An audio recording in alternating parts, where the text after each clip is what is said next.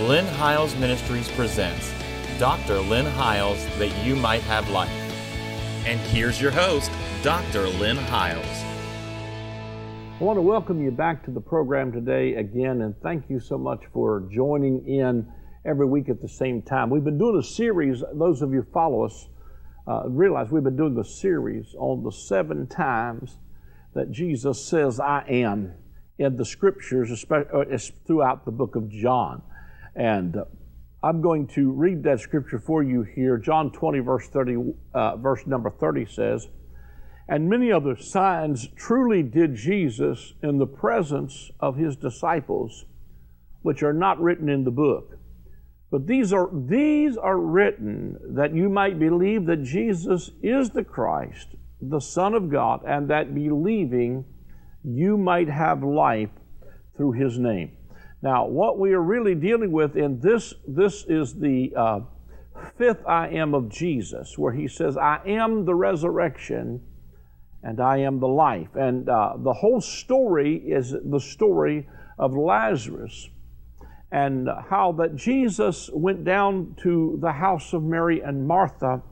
Lazarus was now dead, and Jesus said, we go down that we might wake him from sleep. Of course, the disciples thought he was talking about sleeping like taking rest, and they said, well, that's good. He said, and Jesus then plainly tells them, Lazarus is dead. He said, but I'm glad for your sakes, because this happens so that the glory of God can be manifest. I began to share with you a couple segments ago how I contrasted the story of Lazarus and his resurrection with the story of rich man and Lazarus, and how that the rich man and Lazarus, and it's not an accident to me that it would use the name Lazarus in the parable of the rich man and Lazarus. If you've missed any of these, let me just say this quickly, because I'm going to talk about this a little bit, but I'm not going to exhaust it like I did in other segments.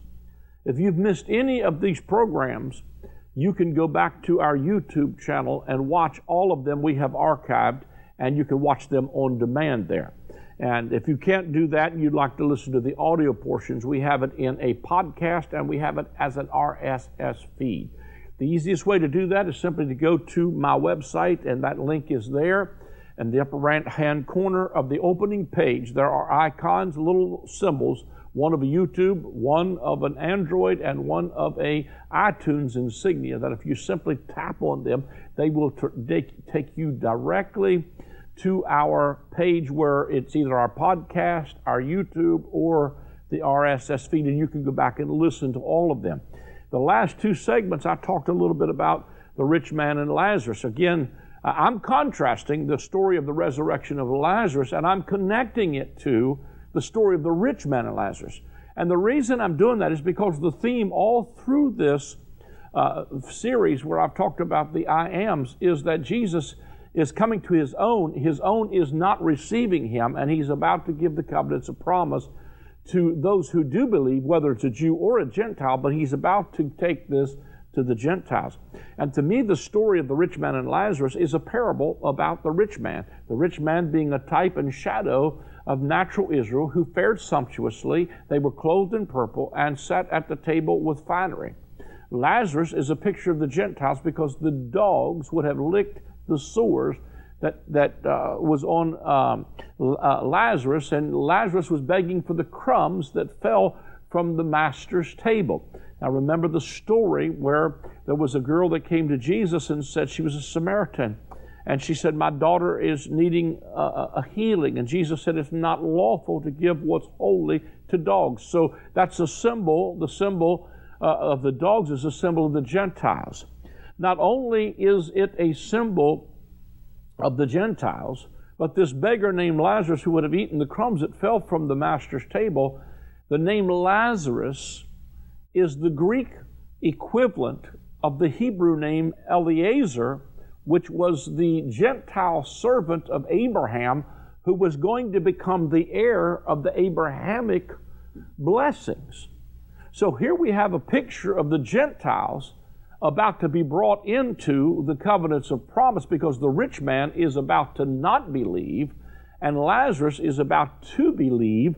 And what we see is a reversal taking place even when Jesus, one of his first messages when he came out of the wilderness is, you're blessed if you're hungry, because you're about to be filled. In the story of a rich man and Lazarus, it is the Lazarus who is hungry who's about to be filled, and it's the rich man who thinks he fares sumptuously who's about to become hungry.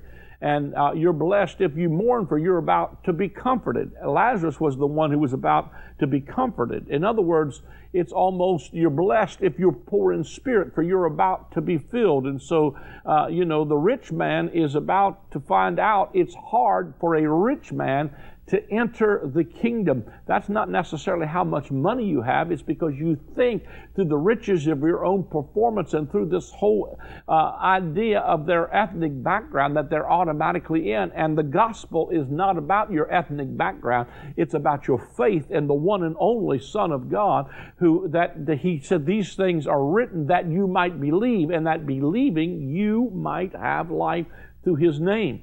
And so as we see the story again of the rich man and Lazarus, Lazarus is carried into the bosom of Abraham, and the rich man is in hell, and he lifts up his voice. He's thirsty, and he says, send Lazarus, or he asks first of all for a touch of water to cool his tongue. And again, that takes me back to Matthew 5, where Jesus said, if you're thirsty, you're about to be filled. But what was happening was that in this life, the rich man had been filled, and Lazarus had been thirsty, and now Lazarus has been satisfied, and the rich man is now thirsty. But he's in hell, and he lifts up his eyes, and he sees Lazarus. But then he says something in this parable that's powerful.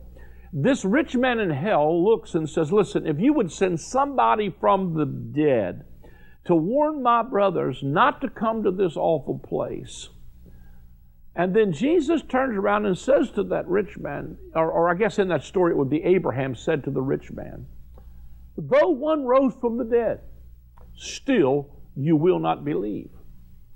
And so it never dawns on us that when Jesus comes later on and raises Lazarus from the dead, he didn't just send one from the dead to the Jews so that they might believe. He sent one named Lazarus. It's not an accident. I promise you, the moment that they went and told the scribes and Pharisees and the rulers of the synagogue, this dude just raised somebody from the dead, I promise you, they said, please tell us his name is not Lazarus. Because they probably already heard that story, and now Lazarus was risen from the dead. But from that moment on, the Jews sought how they might kill Jesus. And so they did not believe, even though one rose from the dead, and then later on Jesus himself raises from the dead, and still they do not believe. And so there is, to me, a powerful importance to believing, because it is in believing that you have life through his name. Now I'm going to read you several scriptures about life and resurrection. 1 Corinthians 15 is one of the first ones, verses 12 through 28 says, now if Christ be preached that he rose from the dead, how say some among you that there is no resurrection of the dead? But if there be no resurrection of the dead, then is Christ not risen. And if Christ be not risen, then our preaching is in vain, and your faith is also vain. Yea, and we are found false witnesses of God, because we have testified of God that he raised up Christ, whom he raised not up, if so be that the dead rise not. For if the dead rise not, then is not Christ raised.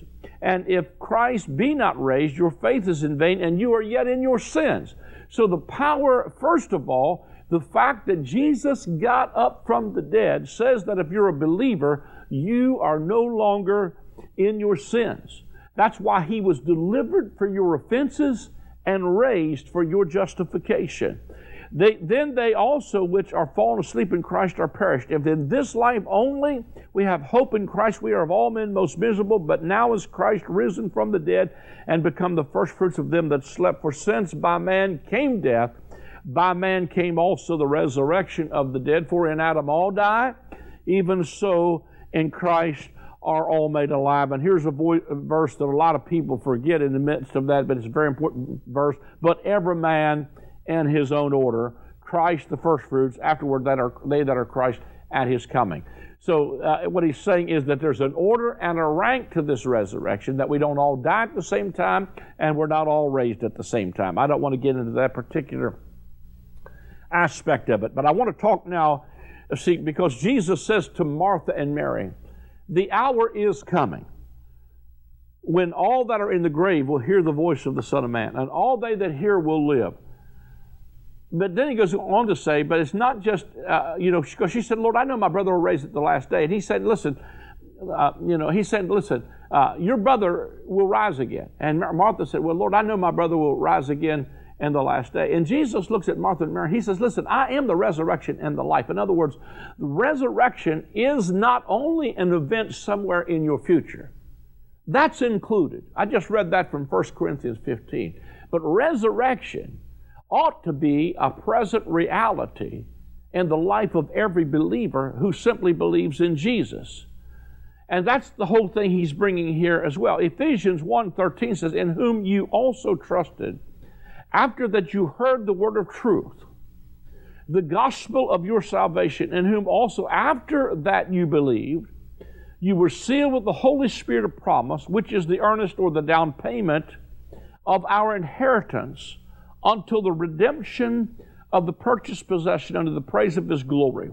And then verse 19 of that same chapter says, and what is the exceeding greatness of His power to usward who believe, according to the working of His mighty power, which He wrought in Christ when He raised Him from the dead and set Him at His own right hand in the heavenly places. So the exceeding greatness of His power is to usward who believe, which He wrought in Christ when He raised Him from the dead and set Him out of His own right hand. And we can stop there and say, well, what's wonderful, Jesus is raised.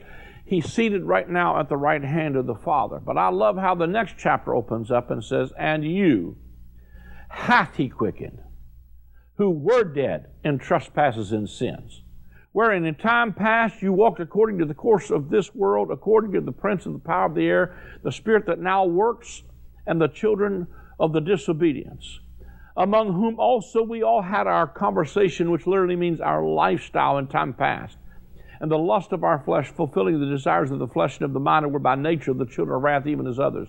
For God, who is rich in mercy, for His great love wherewith He loved us, even when we were dead in sins, hath quickened us together with Christ. By grace are you saved, and hath raised us up together, and made us sit together in the heavenly places in Christ Jesus, that in the ages to come He might show the exceeding riches of His grace and His kindness toward us through Christ Jesus. For by grace are you saved through faith, and that not of yourselves. It is the gift of God, not of works, lest any man should boast. So here again we see the contrast is that you thought, if you search the Scriptures, you would find in them, you thought you had eternal life, but they are they which testify of me. I spoke of that in a prior segment. Those Scriptures that they were reading were not Matthew, Mark, Luke, and John and the New Testament, because it had not yet been written. It was the Old Covenant Scriptures. And he said, those Scriptures, you thought you had life through them, but you didn't get life through them. They are they which testify of me. Your life does not come through the reading of the Old Covenant Scriptures or through your performance-based Christianity. It comes through faith in Jesus Christ, because not only was He raised, but when He was raised, His kindness toward us is commended toward us, that when we believe, we're quickened and made to sit with Him together in the heavenly places. See, what's so powerful about this is not only has He been raised, but you hath, past tense, He quickened who were dead and trespasses in sin. So the power of resurrection brings you up out of the things that were the lust of your flesh and the lust of your minds and the stuff that we used to do. What happened was He didn't just give us a law we had to keep. We received a life that would keep us. See, we're not trying to do this in order to get life. We get life, and then it's out of this life that there's a flow of being seated with Him together, and has raised us up together and made us sit together with Him in the heavenly places, that we could rule and reign right now in life because of the grace of God. We are seated in the heavenly places, far above all principalities and powers and mights and dominions, or any name that's named. He made us sit together with Him there. As a believer, you've got authority. You've got authority over stuff in your life. You've got authority to speak resurrection life to the areas of your life that are dead. I'm telling you, you've got the power to begin to declare some things. It may look like it's hopeless. It may look like the whole Lazarus situation, that Lazarus had been dead for 4 days and by now it stinks and there is no hope. But I'm going to tell you, Jesus is the only one I know of that can be 4 days late and still be on time. Don't ever give up on the power of that resurrected life that is ours for the receiving right now. Let me read a few more resurrection scriptures. This is Colossians 2, verse 9 through 14. For in Him dwells all the fullness of the Godhead bodily. That's wonderful, and boy, that's shouting stuff. But the next verse is really shouting material. And you are complete in Him, which is the head of all principality and power, in whom also you are circumcised with the circumcision made without hands, and the putting off the body of the sins of the flesh by the circumcision of Christ, buried with Him in baptism, wherein also you are risen with Him. You are risen with Him through the faith of the operation of God who hath raised Him from the dead. It's your faith in the operation of God that raised Him from the dead that causes you to be a partaker of this resurrected life. And you being dead in your sins and the uncircumcision of your flesh, hath He quickened together with Him, having forgiven you all trespasses, blotting out the handwriting of ordinance that was against us, which was contrary to us, and took it out of the way, nailing it to the cross. That's another picture to me of the stone being rolled away and the stone of the law, because the handwriting of ordinances that He took from, the enemy in Colossians here was the law of Moses. That was a covenant of death that constantly pointed out what was wrong with you, but it did not have the power to give you life. Let me go down through here and get a few more of these scriptures. Here's some we know. Again, John 3, verse 15, that whosoever believeth in Him should not perish, but have eternal life.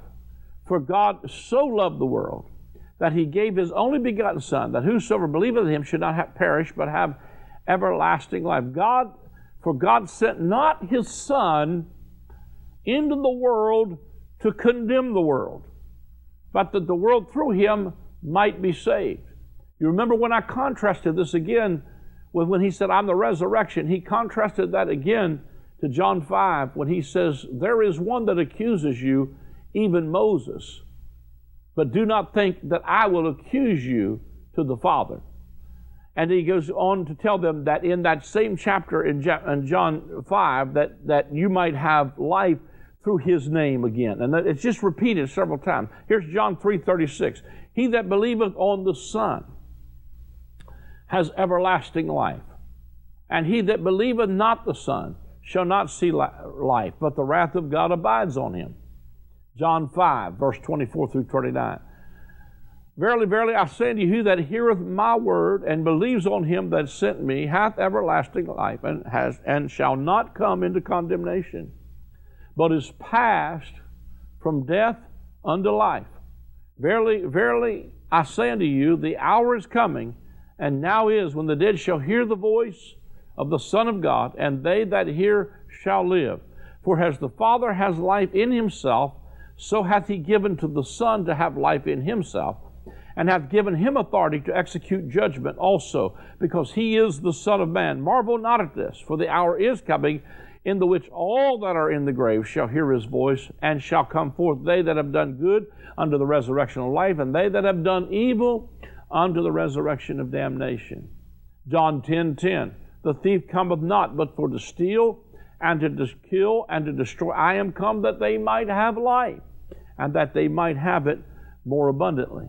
John 17:3, and this is eternal life, that they might know Thee, the only true God, and Jesus Christ, whom Thou hast sent.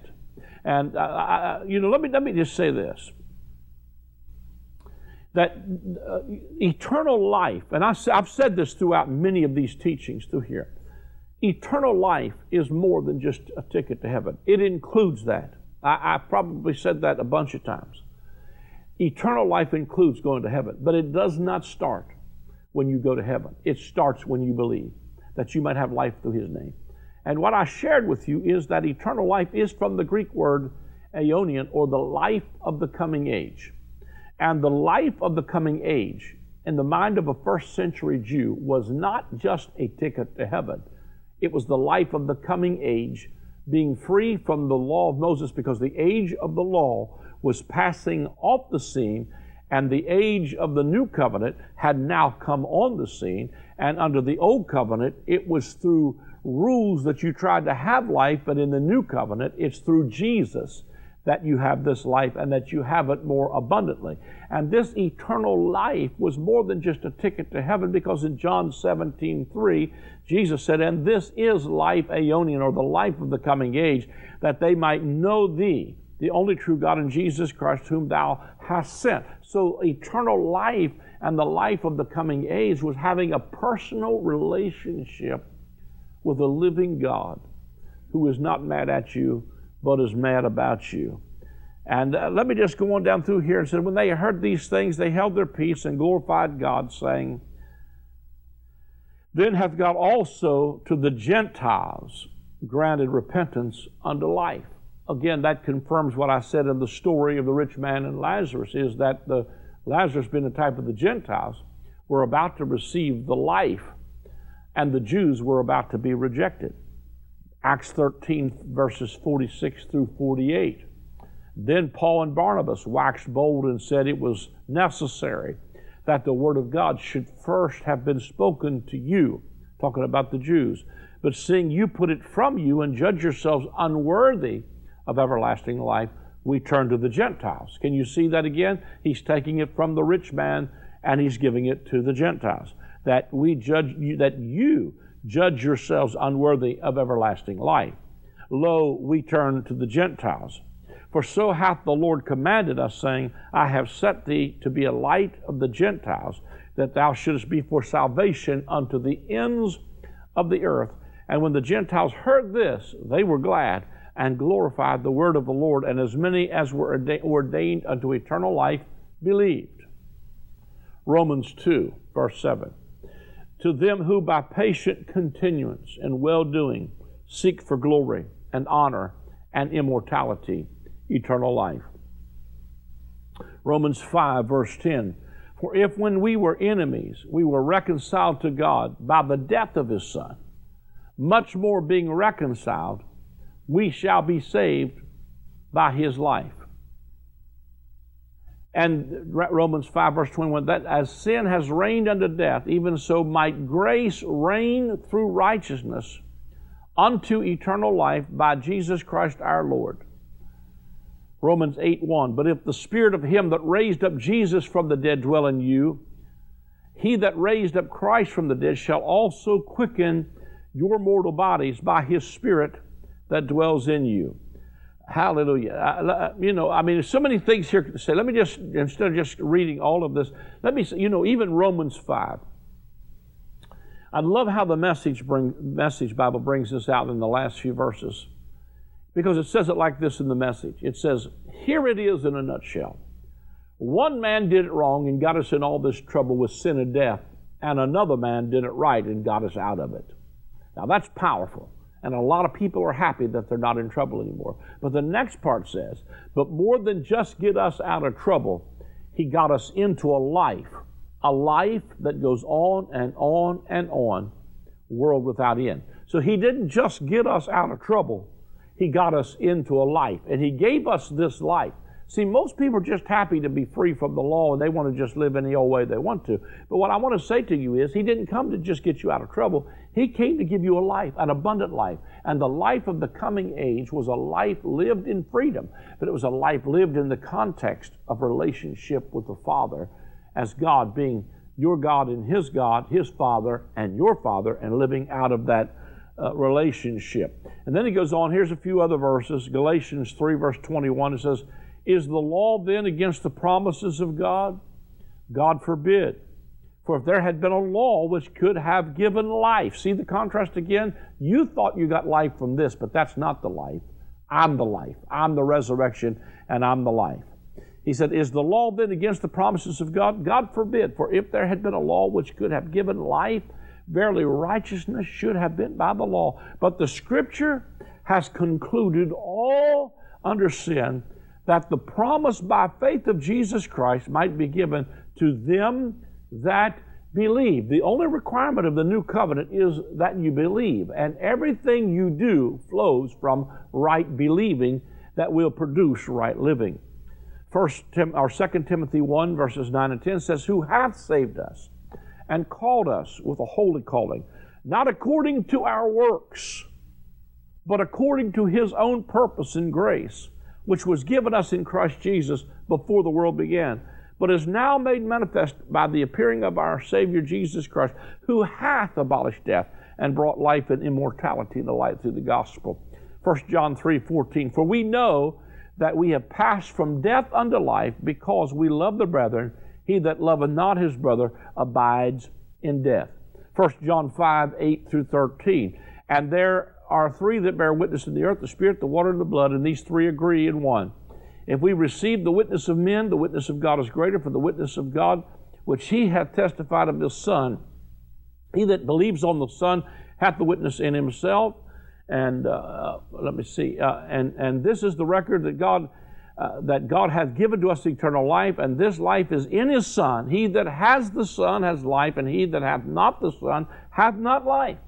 These things have I written unto you, that you believe on the name of the Son of God, that you may know that you have eternal life, that you may believe on the name of the Son of God. And last but not least, Revelation 22:17, and the Spirit and the bride say, come. And let him that heareth say, come. And let him that is athirst come, and whosoever will, let him drink of the water of life freely. You're invited today. All it takes is believing. Receive Him. Believe in your heart that God raised Him from the dead, and you will be saved, and you will receive this life, that he that has the Son has life. He that does not have the Son does not have life. Receive that gift today. We're about to run out of time. Thank you for joining us this segment. And we appreciate you. If you'd like to sow a seed into the ministry to help us to take the gospel around the world, please call that number on the screen. The easiest way, though, is to go to our website and give via PayPal or credit card there. There's a way you can do that. You can also set up a monthly debit if you'd like to become a monthly partner with a certain amount automatically debited. We appreciate you doing that. Also, you can write a check or money order, send it to the address that will come on the screen in just a few moments. Thank you for joining us. God bless you. Until next week.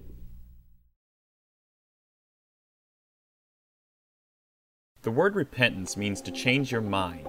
The message of John the Baptist and of Jesus was to repent, for the kingdom of God is at hand. The kingdom of God is accessed by a change in our thinking. If you are in outer darkness, there is weeping and wailing and gnashing of teeth. That reality is not always out in the distant future. It is in people's lives right now. One simple mind shift can move you out of darkness and weeping and into light and rejoicing. God wants to wipe all tears from our eyes and replace our weeping with joy.